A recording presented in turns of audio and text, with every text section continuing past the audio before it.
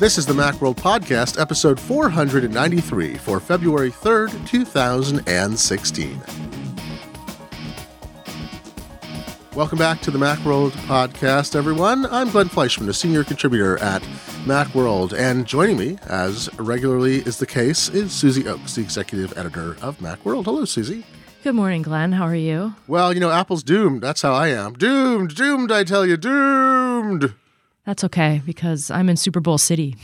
Oh, yeah. So, what's it like being in a federally authorized, subsidized lockdown situation? I'm curious about how that works. I actually just for when the FEMA camps take over. Yeah, I haven't really gotten close to it. I've noticed that they've pushed some of the homeless people that are usually around this area, like, further out. So that's been a controversy. They've just relocated a bunch of homeless people so the tourists don't notice that we have a big homeless problem here. It's funny how they could have spent some of those tens of millions of dollars on like creating effective homeless shelters that would be funded for like 10 years. But hey, that's, football, woo, sports. Woo, yeah. I don't know if this offended all of our listeners. I'm sorry, but I prefer spending money on emails to Glenn. Human beings who are not fighting each other, typically.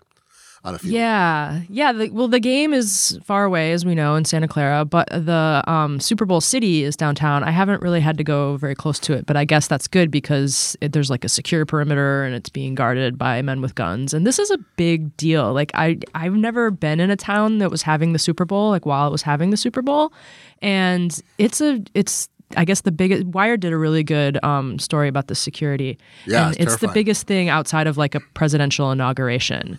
So they plan it for 2 years. My husband said he saw a thing that was like downtown. This like sensor was kind of tied to a light pole kind of thing, and it had a big hose coming out the top of it. And his understanding is that it's sniffing the air for like chemical weapons. And oh yeah, they do that routinely at the Olympics too. Is they that's actually one of the big things is they're trying to constantly have a although it's usually not that obvious, but constantly be checking the perimeter. It looked like a crazy elephant kind of thing. Oh, weird. Yeah, because they're constantly checking for if somebody tries to release not anthrax. I don't think is detectable that way, but ricin or other substances. Often you can't get a lot of dispersal pattern, but they want to figure out where it's at right away if something like that were to happen. Fun stuff, football, woo. They already do. And it was funny reading this article, and they were talking about like, okay, yeah, there's, facial recognition cameras, and they take a picture of everyone's license plate. But actually, they do that all the time anyway. And I was like, wow. So I was riding to work on the bus this morning, just thinking about like, trying to notice all the cameras that, I walk by every day. And yeah, we're being surveilled. Our colleague over at Ars Technica, Cyrus Farivar, who used to be at Macworld many years ago, is written regularly about surveillance state issues. He's in Oakland, and he's the best. Yeah, so you can, he's written about license plate cameras and there's devices that are used by federal agencies to intercept cell signals, and has filed numerable Freedom of Information Act disclosures. So if you want to read more about that kind of thing, he's gone into it in depth, and it's kind of remarkable how much is being scanned all the time. But anyway, yeah, that's all about back to Apple. Yes, well, Apple. I know we can contrast that with especially our conversation last week with Rich Mogul. Apple tends to not get involved in those kinds of things, and I mean, actually, there's a contrast even about how Google is involved in like massive machine learning projects, which can be used for purposes like examining vast amounts of image and video data and audio data and producing results. And Apple has done that too, but it's all been internal for things like Siri. So it's interesting how they present that same data. Let's start off with this upcoming rumored Apple event, which is not yet official as we record this, but mid-March. None of this has been confirmed and probably won't be for several more weeks. They usually send the invites out about a week early, maybe 10 days or so, something like that. So, yes, there's a rumored Apple event. 9 to 5 Mac has been, on top of those rumors. They're almost always right about these things. And they were saying the week of March 14th. So the Tuesday of that week is March 15th. And today they said, actually, March 15th. So we all have the same calendars, which is nice. But yeah, that's a problem for me. And let's make this all about me. Yes. My whole staff is going to be in South by Southwest. They're all flying home that day, like they would be in the airport and or the air while this event takes place, if it takes place that day. Make sure they book flights on airlines that have Wi-Fi so they can stream. Streaming the Apple event from a plane, that would be really fun. Filing from the air. It's typical that Apple has an event in March, so it won't be surprising. I'll be curious. They should have it in Austin.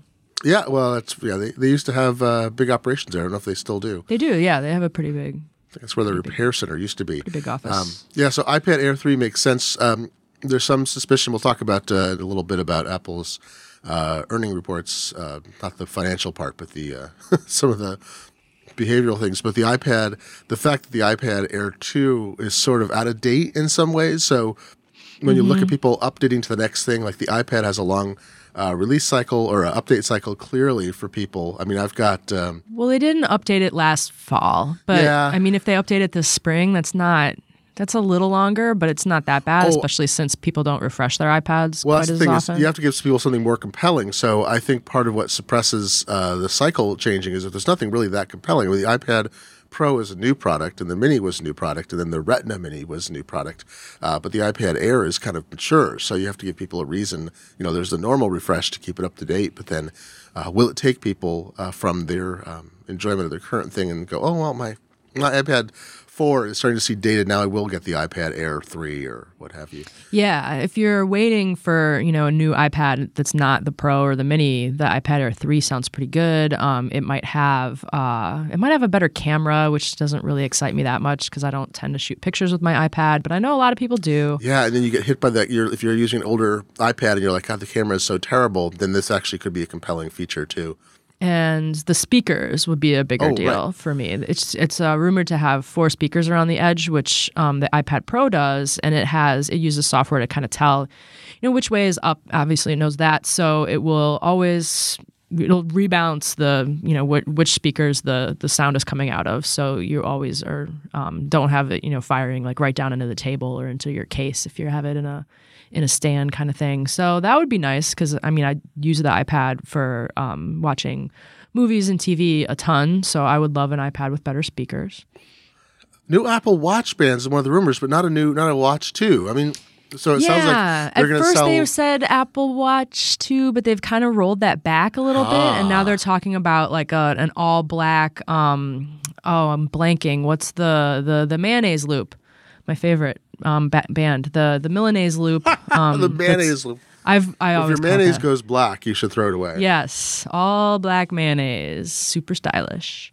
An all black mayonnaise loop and maybe some other bands. Maybe they do like a fashion partnership or something. But I don't think they're going to refresh the hardware and give it a new chip and GPS and Wi-Fi and all that stuff that it kind of needs. Well, so GPS, we'll see. It might just be cosmetic, changes. When you look at other watches, like Garmin has one with GPS. There's a few. I was just working in a fitness band guide at the Wirecutter, and GPS is really tricky. It drains power, it adds weight, it adds bulk. Like, I think it's still... Garmin has what people like. There's a Garmin watch that's pretty simple in some ways, but it's just for fitness. It has some apps and things, but it's really less of a smartwatch and more like a really great fitness tracker with some notification features. And it does GPS, but it's apparently kind of herkin, and you got to charge it more often. And although actually the tricky thing is, one of the Fitbits does GPS now. Yeah, and it's like if you want smartphone functions, smartwatch functions, you have to charge something all the time. Yeah, already. I don't think it's worth the trade-offs. I don't think the benefits from being able to look back at your running route are that important. But it's also if you have to have your smartphone with you already, you could be running the GPS thing on the smartphone with an Apple Watch. When you don't have to. I know you don't for some applications, but the Garmin thing is because it's so simple, and I think it has just a like the Paperwhite style screen, the e-ink. Yeah. So it uses so much less energy. It can have GPS and not need to be charged every day. But if you put GPS into an Apple Watch, you're talking about how many hours of lifetime. You go out for your run for a couple hours or an hour. You come back, you have to charge it immediately. I think we're still. I got to believe we're at least a year away from something that can actually manage battery life. Assume that chip development's going on constantly to improve this. And so the same thing with cellular. I was saying when the original Apple Watch was released, I was thinking within 3 years, by 2018, I guess, they'd have cellular in the watch because if it's going to be longer than that, it doesn't make sense. And some people said it would be longer. Or actually, I was thinking version 3.0, which I assumed would be 2017, not 2018. But if they're not going to ship a 2.0 this year, that kind of pushes things out as well. Or I wouldn't want to get stuck into a year. You know, if they push one out this year, everyone's going to expect one every year, and that's a terrible like wheel for them to get into. I don't totally understand the Apple Watch market, so we'll keep talking about that. And then the iPhone 5 SE is the thing that I'm kind of excited about because it's what all the reports are starting to coalesce about are exactly what we'd hoped for, which is a refreshed, essentially an iPhone S, so fingerprint Touch ID sensor, but in the small form factor, and that's basically an iPhone S that's been refreshed. So it has an A9, it was an A8X or an A9 processors. It's the guts of an iPhone 6 shoved into an iPhone 5. Yeah, which makes sense. Type casing with maybe, you know, like the rounded edges of an iPhone 6. Yeah, so I don't know. The size of an iPhone 5. Would you get 3D Touch or no? I haven't seen if that would happen. The Probably rumor not. says no 3D Not in that touch. size. It would be hard. They'd have to make it thicker probably. But Touch ID, yes, and Apple Pay, yes, but no 3D Touch in the screen. Because Apple Pay and performance are really the things that we're missing from a 5S. It had a good camera. I liked my 5S very much. I barely wanted to update to an iPhone 6. And I did because of Apple Pay and some other features I need to write about. But if the 5 SE comes out, I think they will actually do very well with that, and that might help them goose some of the flagging sales, which we'll talk about in a moment. So yeah, well, and iOS 9 supported every single device that iOS 8 did. So, but iOS 10, I mean, we may not be so lucky. So if they need to have kind of like a modern device that's both, you know, on the more bargain end of the price point spectrum and on the smaller end, because they said in the earnings call that 40% of people who had an iPhone before the iPhone 6 have upgraded to one of the larger screened iPhones, the 6, the 6 Plus, the 6S, the 6 Plus. That leaves 60% of those pre-6 iPhone owners having not upgraded. Some of them might have gone Android. Some of them might have, you know, moved to Antarctica. But some of them might be like, no, I don't want a big phone. I want a little phone. I think that's my wife, and that's a lot of people I talk to are like, I don't want to get a herky phone. I hear that a lot too, yeah. Yeah, so, and that could help them with, like I say, with lagging sales, slow down. So let's transition into. So I'd ask everyone at home, please rotate the lenses on your eye goggles. Tune into frequency 432.75 on your dial, and enter the virtual environment we're about to discuss. You'll feel a slight sense of nausea as you pass through the barrier. And then you can see us all in 3D. Hi, everybody.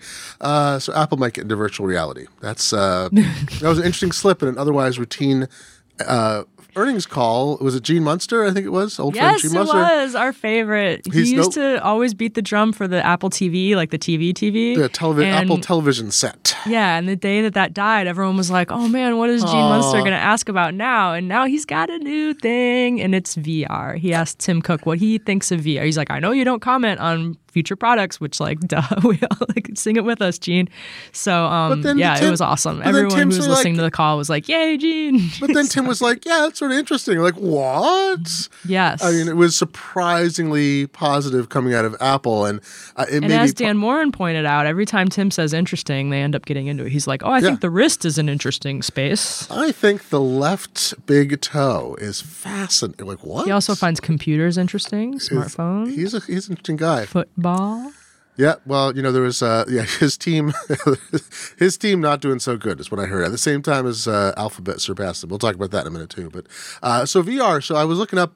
I knew there's a lot of VR going on out there. I've only tested an Oculus once. So you've got Oculus, Microsoft's HoloLens, which maybe it's still unclear. That's kind of mixed reality. Yeah. It's sort of like an augmented VR kind of mashup. I think augmented reality has tons of potential too. And I feel like Google Glass kind of made people think it was a bad idea because of the form factor and so forth. But then you got HTC Viva Pre, whatever they're calling it. I think it's the Vive. Is it the Vive or the Vive? Vive, maybe it's the Vive. I think it's the Vive. I would call it Vive, but you know, Vive because of French. Our coworkers really like that. Flo and everyone who tried it at what's it called? CES. They all had a good time with the Vive. Yeah, and Samsung Gear, Sony Project Morpheus. I don't know where that's at now. Google Cardboard. My older son came home the other day and said we were using that at school. He thought it was pretty amazing. The New York Times is putting out stuff that uses its own. Are they using Cardboard? Forget what it is, but you can go to the New York Times and they're doing virtual reality projects now to show people like what it's like to be in a refugee area, things like that, where they're letting people get other experiences. So there's a rumor that a future iPhone might have a dual lens camera, even to be able to capture environments. So, virtual reality has been next year or the year after for like 20 years. And I think Jared Lanier's, it's got some real momentum now. Like products are coming out, they're shipping, like people are buying them. Developers are working on stuff is the thing. Yeah. Like there's actually enough that developers can build things. And one of the uses of HoloLens, I don't know if it's still going on, but they're testing it with the Mars rover drivers, where Mars rover drivers, they're always putting on like 3D goggles. They're doing stereoscopic views, and they're actually like programmers who program the course of the Mars rovers. They do simulations using landscape that they've got scanned in, and then when everyone's set and agreed on it, they upload the instructions, and then the rover executes it. So the drivers have to track it all, and they're using. My understanding is HoloLens was being used in that environment. It was being tested as a way to provide a better visualization of paths and what was the terrain and so forth from all the scanning. And so that's an incredible scientific application. So cool. But even I just love the idea of this was always a sci-fi story in movies and in books was, kids would go into class and be like, okay, put on your VR helmets and it's a wonderful way. Yeah, Bill and Ted showed us the way. Yeah, but you get empathy with other people. You can put yourself in their footsteps. You can see what it's like, not that the imagination is bad, but for like actually nonfiction, for like the world around you and current affairs, being able to step into a scene, I think is great for education. My friends who are game developers are I think there's some mixed reaction. There's this is probably going to be amazing and the next big thing, but there's also like, are we going to be able to take good enough advantage for it? Will there be too many different platforms? Will the games all be the ones that do best be kind of stupid because they have to appeal to a lowest common denominator, or will we see the same sophistication of the game landscape that's happening in a lot of other places? So Apple getting into that space does not seem weird to me at all. No, there's a lot of potential. I mean, there's potential, for work things like you were talking about. And then there's a ton of educational potential. There's a ton of gaming potential. It's such an open platform that Apple and its developers could do a lot with it if, they build something into iOS. I mean, the Samsung ones, they require a phone, stuck to it. And the HTC ones, I think, might too. I'm not sure. I'm going to have to go back and link some of the best VR coverage they did at CES into the show notes for this so we can catch up a little bit because, I haven't really been following it because it wasn't an Apple thing. Like the Oculus Rift can't work with any of the Macs except for the Mac Pro because they don't have the graphics capability. Can't work with most PCs either, it turns out. But that's true. Yeah. It needs a very specific hardware spec that hey, get Apple this for hasn't. your PC. It's like it's not unreasonable at all, but I think there was so that's an initial... why we're a little like we don't really know what's out there. But they did a lot of coverage at CES. My favorite one that I read was Brad Charkis from PC World did a demo where I think he was using the Vive Pre and he climbed Mount Everest. And Brad is afraid of heights. And he has done a lot of like the sitting down, VR kind of stuff. But this was like he was walking around. He could use his hands because he had controllers in his hands. And that was a new thing. Usually he was just holding, a gamepad like PlayStation kind of controller. So he was using his hands and he had to go across one of those ladders that they have in the Khumbu Icefall, like across the big crevasses. So he had to do that with his hands and feet and he was looking around and he said he almost like crapped his pants. He's like, it was so real. I was so scared. Like my heart was beating. He's like, I froze. I couldn't do it. They had to like talk me through it. Like we were actually out there. Like, okay, now move your right hand, like move your left hand. And he's like, I was really scared. I thought I was going to die. Like it wasn't just like, oh, I'm on a fake roller coaster. This is fun. Like my stomach feels weird. Like it got all the way into his brain and his heart and he was like scared. So that was a really cool story. They've done some cool things. And I think just like the wealth of potential that it has to touch all these areas that Apple is already interested in makes it, a natural if they could figure out a cool way to do it and, who would want to buy it. Well, I know that's one of those things. If you have certain fears, they try to acclimate you to things. And so I think I've already read about virtual reality being used to do that. So you gradually, habituate yourself to things. So instead of suddenly being on a plane and freaking out, you get to, it's just a very reasonable reaction. You're in a piece of metal that's hurtling through the sky. It's funny how, I'm sorry, when you put it that way, you're like, this is actually a totally ridiculous thing. Actually, it's totally fine to be afraid of it. But as opposed to, harmless spiders with venom. Those are perfectly fine.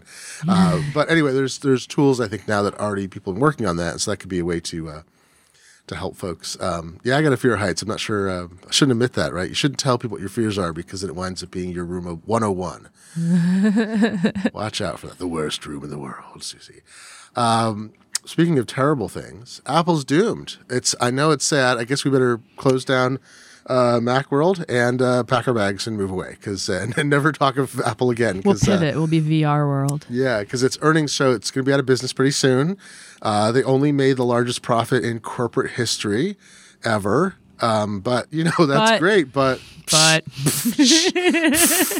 just gonna go for the rest of the show. It reminds me of what's the Mr. Burns line? He's like, "I'd trade it all for a little more." That's what Wall Street wants. They're like, "Yeah, that's a lot of money, but could you make a little more?" My comment every quarter is Apple doesn't meet imaginary numbers made up by people who don't know their business. I mean, analysts. Every quarter I'll say this. It's like analysts make educated guesses. They try to use every piece of data available to them, but Apple controls so much of its supply chain, and it's at a scale that doesn't match any other company.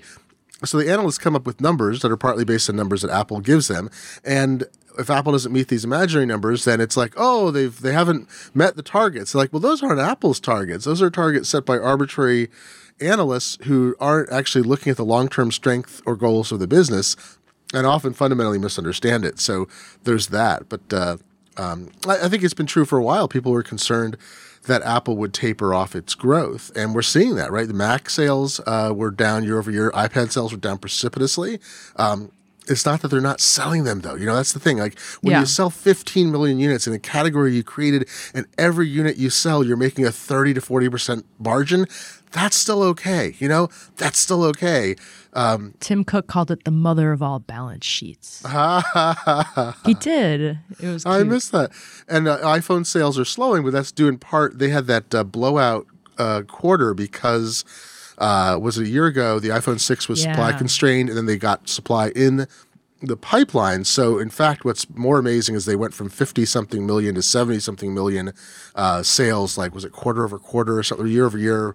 The previous time around. So they're at a point where it's hard to get much bigger, except they're still only a fraction of the smartphone market. There's still like hundreds of millions of people who don't own a smartphone. So there's still a really large potential for them to sell more devices and convince people to move from Android. Android, I think, I just got, I have a Moto X, which is a low-end phone that I got for testing, and this got 6.0 Marshmallow. It was just like pushed to it at some point. I turned it on. It's like, hey, you want to install this update? I'm like, yeah. And there's a lot of great things about Android now. It's a much more effective competitor. So the same like, oh God, I'm so sick of this messing around with this. I'm going to switch to. And that's true for iOS users. It's really who go matured. To Android. It's easier to use. It's great. But it would go both ways. I think you had iOS users who were before iOS 7 and even 8 who were, some things drove them crazy. Who were like, screw it, I'm just going to Android where I can do what I want. So I think we have a lot more platform parity there. But what we should ask, since we're reader focus and listener focus, what does this mean for customers if Mac sales, Mac's still outpacing the rest of the PC industry, which is happy to eke out low double-digit declines in sales, and Apple's like, well, sales are up 7% or whatever. It's like, all right, that's significant, but they're still selling more. Their sales figures have still been more consistent. For Macs over the last several years than any other segment of the PC industry. Microsoft put out a release. They were very excited that their OEM sales had only dropped 5% year over year because the rest of the industry had actually dropped so much, but they were able to kick up their OEM sales at the same time. So what does it mean for customers, for Mac owners, for iPad owners, even iPhone lovers? Like what happens to them if Apple sort of stabilizes? It's a plateau where they're selling about the same amount of stuff or maybe a little less. I don't know if that much would happen, at least not right away. Tim has his refrains that he kind of repeats every time. And one is that, we don't run this business 3 months at a time. Right. So I don't think they're in a conference room in Cupertino right now being slam on the brakes. We got to, change the course of this ship. I just don't see that happening. But and one of the analysts asked a question in the Q&A about, okay, are you going after this price point or that price point? or like kind of how you're going to flesh out the lineup, because they did have to. There were a lot of global currency issues this year, and it puts me to sleep listening to them talk about it because I don't understand that. They kept talking about like, oh well, here's how much money we would have made if there was constant currency, but. Yeah, they had to raise prices in a few countries. They made two-thirds. They make two-thirds of their money outside the U.S., which I think might be easy to forget that they're really a global company. We always look through the lens of Americans because we're a U.S. site and we live here. But they're a global company, and the other world economies that are having a hard time, Apple had to adjust their prices up in a bunch of countries so they could keep their margins intact, and that, of course, when you raise prices, you lower demand. So someone had asked, are you going to be pushing out products that you think will have like big demand in different places? And they're like, no, we don't really do that. Like we don't chase price points. We try to make a really good product. And that's, our North Star. So we're trying to make a really good product and put it out there. And, of course, the unsaid thing is we're trying to make a good product with awesome margins, which they're good at. So they're going to keep doing that. I don't think it's going to be that different, at least in the short term. I mean, in the long term, who knows? And they're exploring new areas. They're looking into this car thing. Maybe it'll just be like a software platform that they deliver to car makers that need to, up their tech game, or maybe it'll be a whole new car. They're going to look into VR. I'm sure they're looking into other things that we haven't even thought of yet. So we know I don't think they're like changing their whole game plan based on this quarter. We know they like to kill products before they fail, and I think like the iPad is an interesting category where you would never say it's failing. It's highly profitable. They've shipped I don't know how many hundreds of millions since. They're just the latest quarter, they still sold, I don't have the number in front of me, but they still sold, many, many millions. It was just down a significant amount year over year. Again, probably because of pent-up demand and new models and so forth. And the iPad Pro is the only thing that's exciting people. And I think that was something at the outset. The iPad business was never well understood because no one knew how fast people would refresh them. And how long it's such a young business. It's only 6 years old now, not even. I forget if I've enumerated this recently, but I bought an original iPad with Wi-Fi because I was writing about it. So I bought that. Then I sold that when the iPad with the original iPad with Cell came out a few months later. That's the one I have. Yeah, so I sold the first one. As far as I know, that one's still in use. The original iPad that I got with Cell, I sold to a neighbor who was trying to replace an old dedicated mail thing, this elderly neighbor whose stepson set it up for her. So that's still working perfectly fine almost 6 years later. I bought an iPad 2 at some point. That's my kid's iPad. It works absolutely perfectly and still runs the latest OS. Doesn't know it's one behind or a couple behind, but it works perfectly. It still has tons of apps that work. I have an iPad, whatever was numbered 4 that was given to me as a gift that was late 2012, that is still in absolutely perfect mint condition, and it's 3+ years old, and I have no plans to replace it, and I don't need anything better. So that's I just list off 5 iPads that, as far as I know, either I own still or they still work in perfect condition. And so none of those are cycling through, right? It's new buyers, and so you make a product that's really durable and powerful, and that's the price you pay, is that the cycle could be 6 or 8 years in some cases, or people might decide they don't need one at all and keep it around. But I think even at the outset, it was just confusing because, the iPhone gets a lot more wear and tear. There's a lot more you want out of a small device, and they are iterating it so fast with so many new features and then the carriers and Apple are giving us incentives now to update essentially every year, which is faster cycle, I would say, even than the 2-year subsidy model. Now we're kind of on a year cycle. Beauty of the lease. Yeah, exactly. Americans love the lease thing, so yeah. Well, installment keep plans. Us paying, and then we'll always have the shiny new thing. Like that's how we roll. Yeah, so I don't know. I think it's interesting when you see this whole doom and gloom for Apple, and you're like, they have over $200 billion in cash in the bank. I mean, they have so much. It baffles me when people talk about doom. It's like, this is the end for Apple. It's like the end for Apple is 150 years away, if this is the end. It seemed like the naysayers are the most worried about the iPhone market because that's Apple's biggest product.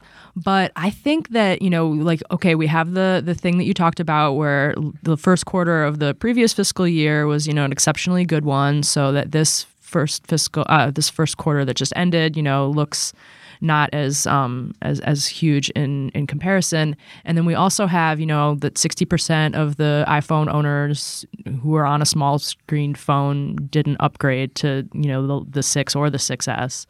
And then, if we have the iPhone 5 SE coming out soon, that could solve that problem.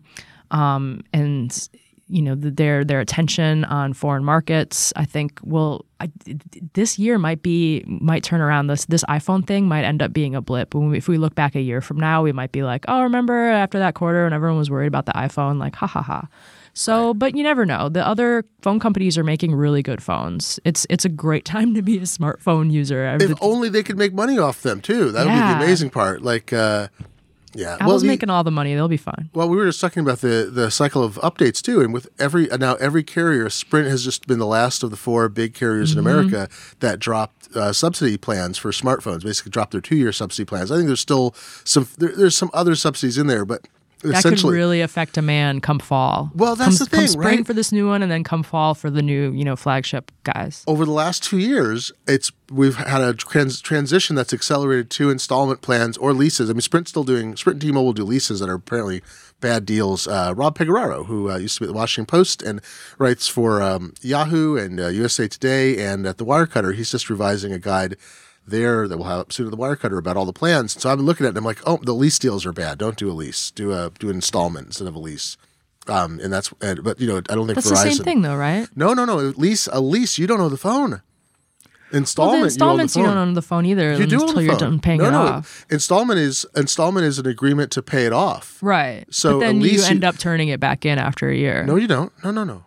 Well, you probably only if do. you want to. I'm sorry. If you want to. You don't have to. The thing you is, don't have to. It's as a sales contract. When you lease a phone, you're leasing the usage of that phone. On the installment plans, you've agreed to buy the phone and you're paying it off, but you don't have to. They have trade-in options. So technically, I mean, it's different. Like you have to guess. But I mean, they're effectively pretty similar. Well, except that the carriers are treating them differently. So, so you can get a lease plan from Sprint, and you can pay a bunch of money, and at the end, you don't own the phone, right? So you not only paid too much, but you have to give the phone back. Or you have to pay some fee, but you don't just get to keep it. So you can't resell it, I should say. You either have to give it back or whatever. So it's effectively actually quite different and a worse deal. So that's why the 2 bottom carriers are pushing lease deals because they're more financially advantageous to them. I'm not sure if there's a credit issue about like you can get a lease and you can't get an installment.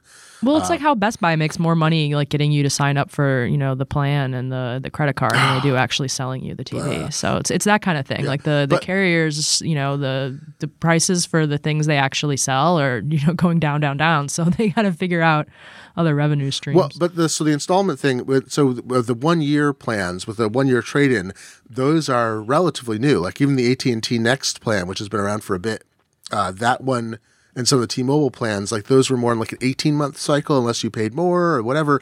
And now, I did the Apple plan, the Apple iPhone upgrade plan. So this October, I can just trade in and get an iPhone, 7 or whatever it's going to be. And so can, 100 million other people. So I'll be curious if that gooses the schedule. If the average, I don't know what the average refresh time on a phone is. I've never seen that number. It's probably under 2 years. So does that make it 15 months on average now? And does that push for every smartphone maker? Do they suddenly get a big bump as people turn it in? Then you get all that e-waste too. Oh my God, the number of phones that will just be thrown away or scavenged is going to be pretty fierce as well. Hey, so the news broke, and then I think it rebroke that Alphabet, talking about value, Google's new the parent company structure that Google reformed itself into, was the world's most valuable company.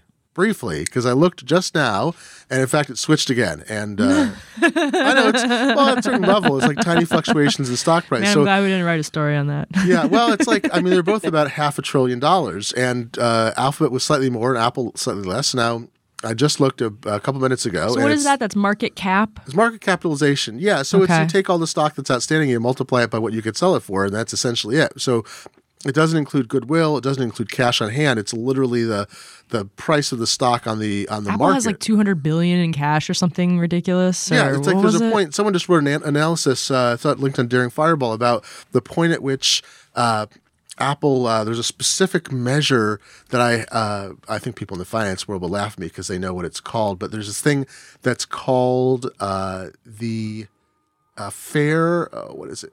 It's called enterprise value, which has to do with market cap and the net cash on hand. And they're saying, well, there's this inflection point at the current rate where, like in 2023, that the effective value of cash versus market capitalization means the company is worth zero. You should just be able to buy it for nothing because its market cap is below its net cash value. It's weird. But the point I wanted to make was for those who are not stock market habitués is that you look at the two stocks and they're treated very differently. And people look at stock as a proxy for whether a company is doing well or not, which is terrible. The stock has nothing to do with whether a company is doing well or not. It has to do with what investors, and typically leading by institutional investors and sometimes high-frequency traders who are holding a stock for milliseconds, what they think the future value of a company is. I mean, some of it's tied up in dividends, like what money you'll get back out over time. That's certainly part of the return. And a lot of tech companies didn't offer dividends for many, many years. Now we have dividends being offered by many tech companies as the market matured. Including Apple. Yeah, including Apple. So when you look, the stock market is entirely a representation of what the market thinks the future value of a company is, not its current value, right? I mean, that's, I think, the big misunderstanding. Like, yes, it represents what a company could be sold for or how it can use its stock right today, but it's confidence, essentially, in that the company has a certain value relative to its operations and cash flow. So if you look at Alphabet's price earnings ratio, the ratio of its stock market or its stock price to its profit, most recent years profit, Alphabet has a PE ratio of 35, right?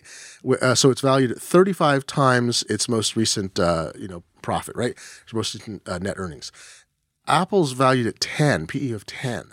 So if Apple were valued at the same ratio that all of Google's stuff is, it would be worth almost $2 trillion, not $500 billion. And that's because the market thinks Google's potential is much more open-ended than Apple. I think so. It's undervalued. Highly undervalued. I mean, let's not get into stock market advice. If I was right? allowed to buy it, I should be buying it. Yeah, so we should say we'll state like open. We're not offering stock market advice. This is an analysis. No, we're not broker, I don't know anything blah. about the stock market. But if you just look at it, you can say there's always been a lack of confidence in Apple because there's a continuous narrative that Apple is about to peak, that it's about to reach the top and then fail. So a PE of 10 says this company will probably never be worth much more than it is today. Like it may have a stable earnings and go ahead, but it's really not that valuable as a growth company. Even after, and the stock's been stable for a while too, like even after a decade of the growth it's had, the growth has always been factored in to it. Where Google, there's still a belief that there's an open-ended potential that far exceeds the kind of hardware margins that Apple can get away with, which are very rich. Google has lower margins, lower everything else, and yet it gets capitalization that's so much higher relative to its actual earnings. Look at Amazon. Amazon's PE is 465. It's worth about $250 billion. And that's, again, that the market still believes, even with Amazon's travails, that in the future, its potential is to be worth 100 times what it is today, essentially, or more, or to have sales that are earnings that are substantially higher. So that's the irrationality of the market is not that like we know something secret or the market's stupid, but rather the sense of the market creates the price, and the PE ratio can reflect the level of delusion. And there are companies that do a better job at selling the notion that you don't know what they're about to do, but it's really cool. Amazon is really good about that. We are investing for the future. All this investment's going to pay off. So we're doing okay now. Our sales keep going up.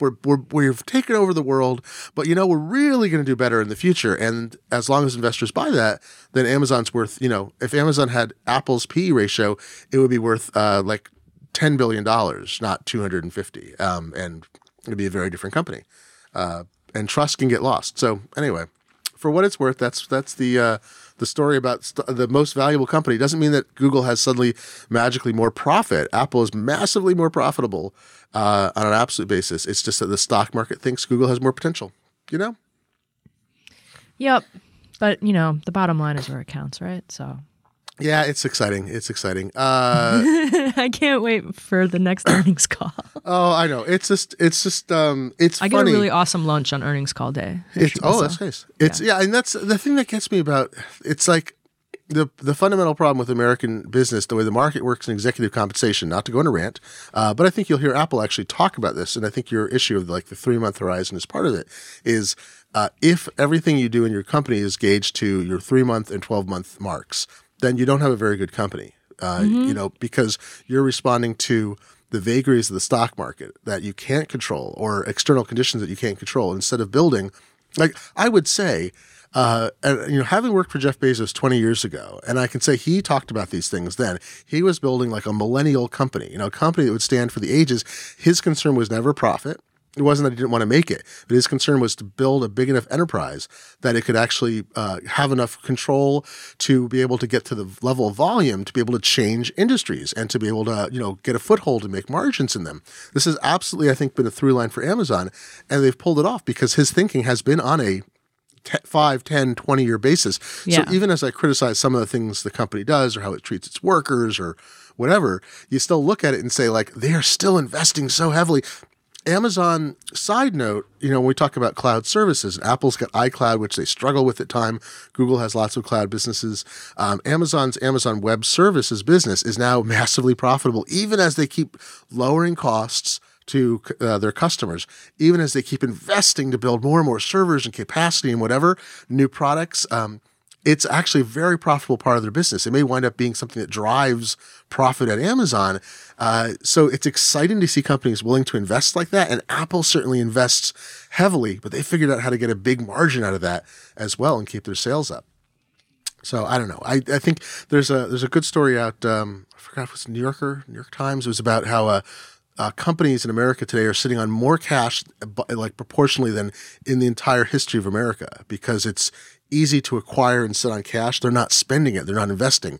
And you can't look at Amazon or Apple or Google or even Twitter, if you look at their financials, and say these companies are actually, you know, they're putting money into what they're doing, and both here and abroad, and it's great. So I support all this research and stuff. It's great. Make new cool things. Thus ends the financial part of our Okay. Let's talk about something fun. Good work, everybody. Let's talk about something fun. Did you see the story? It was in our partners at PC World, our friends.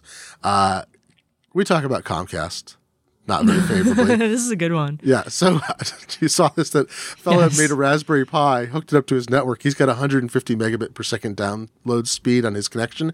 That's, you know, up to, promised. Whenever it drops below 50 megabits per second, he checks once an hour. It sends a tweet to Comcast. And I was thinking, this is like the world's most boring Sandra Bullock movie. It's like, if your bandwidth drops There's below a 50 bomb megabits on per the second, network. there's a crash-prone app on this network. It's going to go off if it drops below 50 megabits per second. But I thought that was, I was just thinking, what if all Comcast customers, they would drown gosh, that Twitter? would be amazing. Yeah. It's tricky. Like, actually, I know my technical comment on it is at any given time, your service won't be, exactly what's promised, but on average, and at every given moment, you should have at least sort of a minimum level of service. So he's doing kind of a spot check over a period of time, and I would say, like, I would look at it the last hour and say, like, look, was I able to achieve it? But then you'd be doing so much testing, you would disrupt the speed of your network to begin with.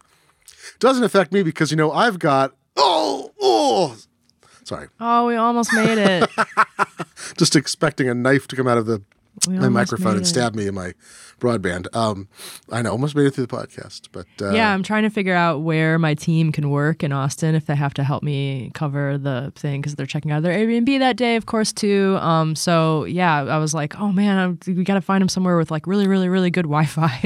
But then I remembered that I'm pretty sure Austin has the Google Fiber. So it does. They should have cafes. The Starbucks in Austin, if they're wired up. I've been at some in Seattle that have Google Fi on the back end.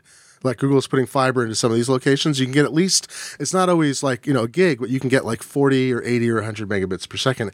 Other thing is, traveling tip, Verizon's latest update to their Jet, what do they call that? Their what used to be, MiFi was the brand name, but Verizon Jetpack 4G LTE mobile hotspot. The latest one of those is actually super fast and super good and has a ridiculously long battery life, like almost 20 hours, which is insane. So, Killer. Yeah, so you can get full LTE speeds from it. AT&T has a similar model that's not quite as fast, it sounds like, but it's depending on what kind of plan you have, it may be better to add to it. If you have an AT&T plan or a Verizon plan already for a phone, it can be cheaper to add the portable hotspot to it. But that's something useful. These new models are really starting to get super. And the battery life thing, the fact that you can get like 20 hours out of a compact thing that doesn't weigh very much and share it with, I forget, like 10 people. And it's pretty slick. Yeah, I love those things. There's a company called Karma that does a hotspot that is offering unlimited broadband off their portable thing for not very much a month, but then they keep throttling it down because they had to roll it back because, of course, someone was doing all their stuff. Yeah, they don't intend it to be your home internet solution, but it could be. And the heaviest users who are running like their whole home, everything off there, it's were tricky. Using too much data. Well, because they restricted it, throttled it at 5 megabits per second initially, then they dropped it down to I think 2.5, and now maybe even below that. But it's still, this is kind of like T-Mobile's roaming international thing. It's like if you're not paying for the broadband and it's throttled, it's still a good deal versus paying huge amounts of money for it. Yeah, it has a good model. Like you can pay up front and then just kind of use that slowly until it runs out. You don't have to get locked into paying for this every month whether I use it or not, which makes it attractive. I haven't tried one yet. Yeah, it's a clever, right? They roll over your. Oh yeah, that's right. It's a nice idea. It's a good approach. It's funny because now that we have tethering in all our phones, and a lot of plans that used to put tethering as a separate thing have now incorporated it because of the shared data plans. It gets more and more confusing to compare them, but it's also like, do you need a hotspot when you can tether, but then, one person's phone, if you're traveling with a group, has to do it, and the phone may not be able to achieve the top LTE speeds. They're starting to roll out this advanced version of LTE, or not advanced, but more complicated version, where it can use different swaths of frequencies. They don't all have to be adjacent. So Verizon can actually aggregate a much higher speed connection. I think that's not LTE advanced. I've forgotten the exact term. So if you get their Jetpack version, it will actually use, as that network grows, you'll be able to get higher upload and download rates because it's not stuck with like a smartphone. Current smartphones can only use specific swaths. And even though they can do sometimes 20 to 40 megabits per second, if those get congested, you're sort of stuck. And this new approach will allow a lot more flexibility and better throughput. And the phones will eventually support it. But, that's a thing that needs a bigger battery and less functionality to be able to support like the portables have. Cool. We talked about privacy last week, and I saw a story at the Macworld, a publication you may know, that Safari is the last browser to support the Do Not Track header. I was fascinated by this. We're seeing a lot of browser iteration for security and privacy features, but that was a funny one. Did you ever check that box? Did you know the box existed? No. So it says Safari is the last. Yeah, the last one, meaning like the last one that still offers it. The others have disabled it. Yeah, basically. Firefox for iOS and Chrome for iOS. Yeah. So if you want to use Do Not Track, Safari is your only option on iOS. We talked about it before, I think some months ago too. It was a weird setting. Like it's not a technology setting. It's Chris Soghoian and some other folks proposed this, and then some of them wound up working at the FTC. But and it doesn't work, right? Well, the idea was that you wanted to give it was a way for consumers. It was kind of an interesting pilot fish about privacy. The idea was that browsers could insert a header that just said, X dash, then the form of that, Do Not Track.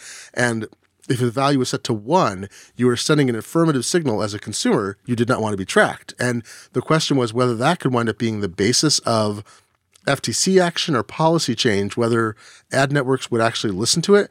But then what happened is the browser makers muddied it. So, if you've got a binary decision, yes or no, but if it's intentional and someone has to set it. So, Susie, do you want to be tracked, yes or no? No.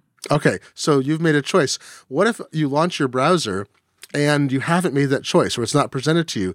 Then what? What's the value? Is it null? Is it no? Is it yes? So some of the browser makers, I think Microsoft got into this, they started setting the default value. So instead of it being empty, so no choice had made, it would either be set to yes or no, and typically to don't track me, So that, and then so the advertising networks were able to throw up their hands and say, hey, this isn't a consumer's choice. This is Microsoft making the choice for 100 million people. We don't have to pay exactly. And I don't think that was I don't think anyone was trying to make that come about, like to destroy it by enabling it, but that's basically what happened. So it was never technology. It was a signal, and it didn't pan out as a way to make it happen because we don't have regulation. Some countries have more regulation around advertising and privacy. We were talking last week about the European Union has strict privacy laws, even though they allow a lot of government snooping. Hey, they they don't allow companies to snoop people. So if you have it on, the advertisers that see it, well, like they'll see it and they'll know your preference, but they don't actually have to honor your preference. Right. There's no regulation or whatever. Some advertising networks had agreed to, and I think they may have all backed out of it. I stopped tracking it a while ago because the strategy basically broke. It was kind of like it's a 2-position switch that could have 3 values. So what do you do, right? That doesn't make any sense. So, and I don't blame the developers of it, the people who came up with the idea, because it was a concept to challenge the notion that people couldn't affirmatively express that they didn't want to be tracked, right? Because there was no way to say, don't track me.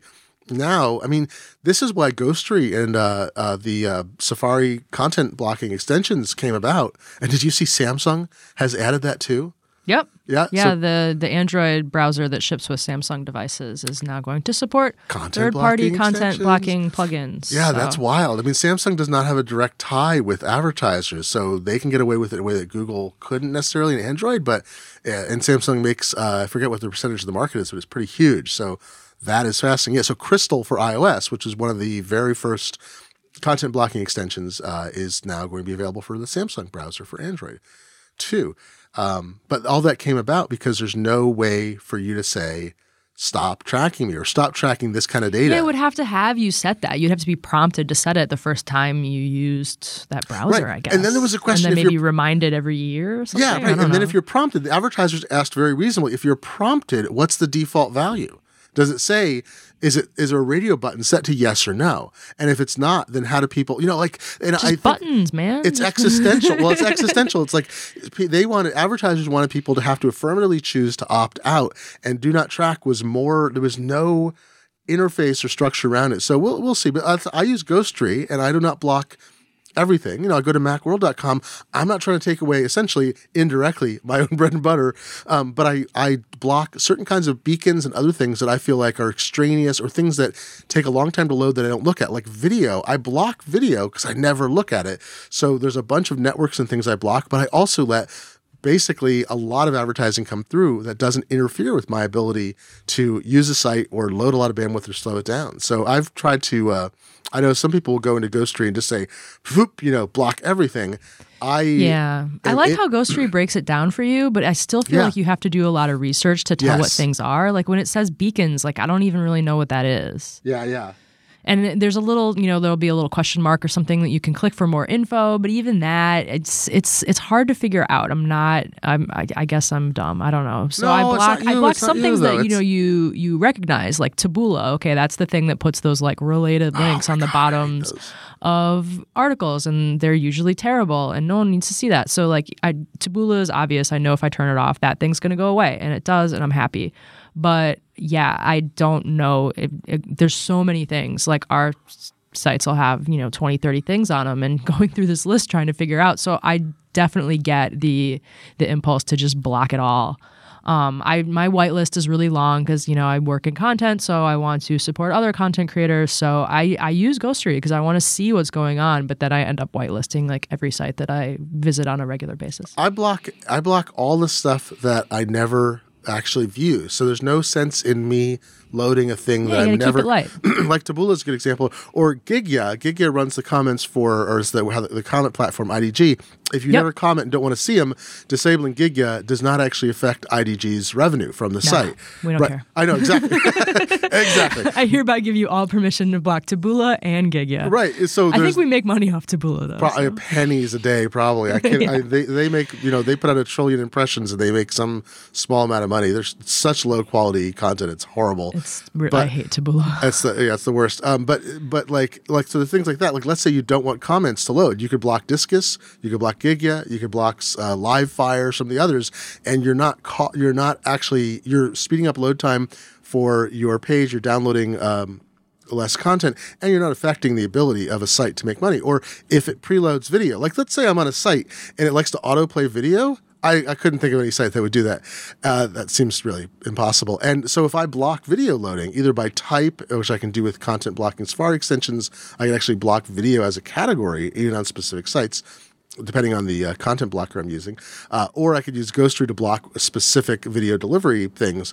Then I'm not ever going to watch those videos. I don't want them to autoplay, and then they just don't load. So that, I think, is also a legitimate thing. It's when I worry that people just indiscriminately blocking everything are going to wind up destroying the fabric of the internet, but I also understand why they do. And there's some sites I go to and I do block more ads or their ad networks or blacklist them because I can't use the site. And then I eventually just don't go to the site anymore. So I don't use their resources at all if they're set up that way. If they're set up so badly that I can barely use their site because it's full of ads and it doesn't work without ads, then I don't need to go to that site either. It's true. Let's see. We got one more thing here just to finish up, which is that T.co situation I discussed on last week's podcast.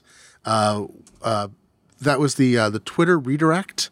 Do you remember I was talking about that? I don't know. You haven't had that happen to you, though, right, in Safari? No, I did not run into this issue. It's so weird. So Twitter rewrites all the links in its system to be T.co domain links, and it redirects them so it can track engagement with what you're doing. And I was having the problem, and some other people were as well. You can find thousands of people complaining about this over years, that they click a T.co link and Safari won't redirect it. It times out, and then it says can't load the page, and then if you finally reload, it works. And it was confusing as heck because I never have this happen with other redirects. And it doesn't happen to everybody. So it works for you, right? It works for a lot of people, but some subset. So someone pointed me to a tweet just a few days after we did the podcast, or a day or so, and an Apple engineer, they don't comment publicly on stuff, but the engineers seem to have some leeway. And someone posted a tweet about this problem, and an Apple engineer is like, "Oh yeah, this actually is at a level below WebKit, but we're aware of it, and it's in the queue, so it'll get fixed." And if you use Tweetbot in OS 10, you can go search on Google for disable redirects Tweetbot, and you'll find there's a default right string you can paste into the terminal, and it disables Twitter's ability, or it disables that rewriting of the URL. So then the URL you see displayed in Tweetbot is actually the one that will be opened directly in Safari or another browser, and that prevents the rewrite bug there as well. So if anyone was having that problem, there's a solution. Nice. Yeah, nice to have some answers. Good follow. We're still in the quiet of February now, but things will start heating up as we move towards more announcements and more products and more updates, and we'll keep you abreast of them. So, Susie, great to talk to you again. Thanks. Awesome to discuss Apple with you, as always. It was a pleasure. Even the finances. Well, it's doomed. I guess we got to find new jobs. But as long as they've got $1 left, we'll keep at it. Maybe we can all work in the virtual reality mines. We'll just be mining like coal, virtual coal for people or something. That'll be fun. And so I'm a senior contributor at Macworld. His name happens to be Glenn Fleischman. I'm a little sick this week. For now. No, I'm just kidding. Just for now. Until the future robot apocalypse comes. Been a little sick this week, so forgive me if I'm out of it. And this has been the Macworld Podcast, episode 493 for February 3rd, 2016. Thanks for listening, folks, and we'll be back again next week.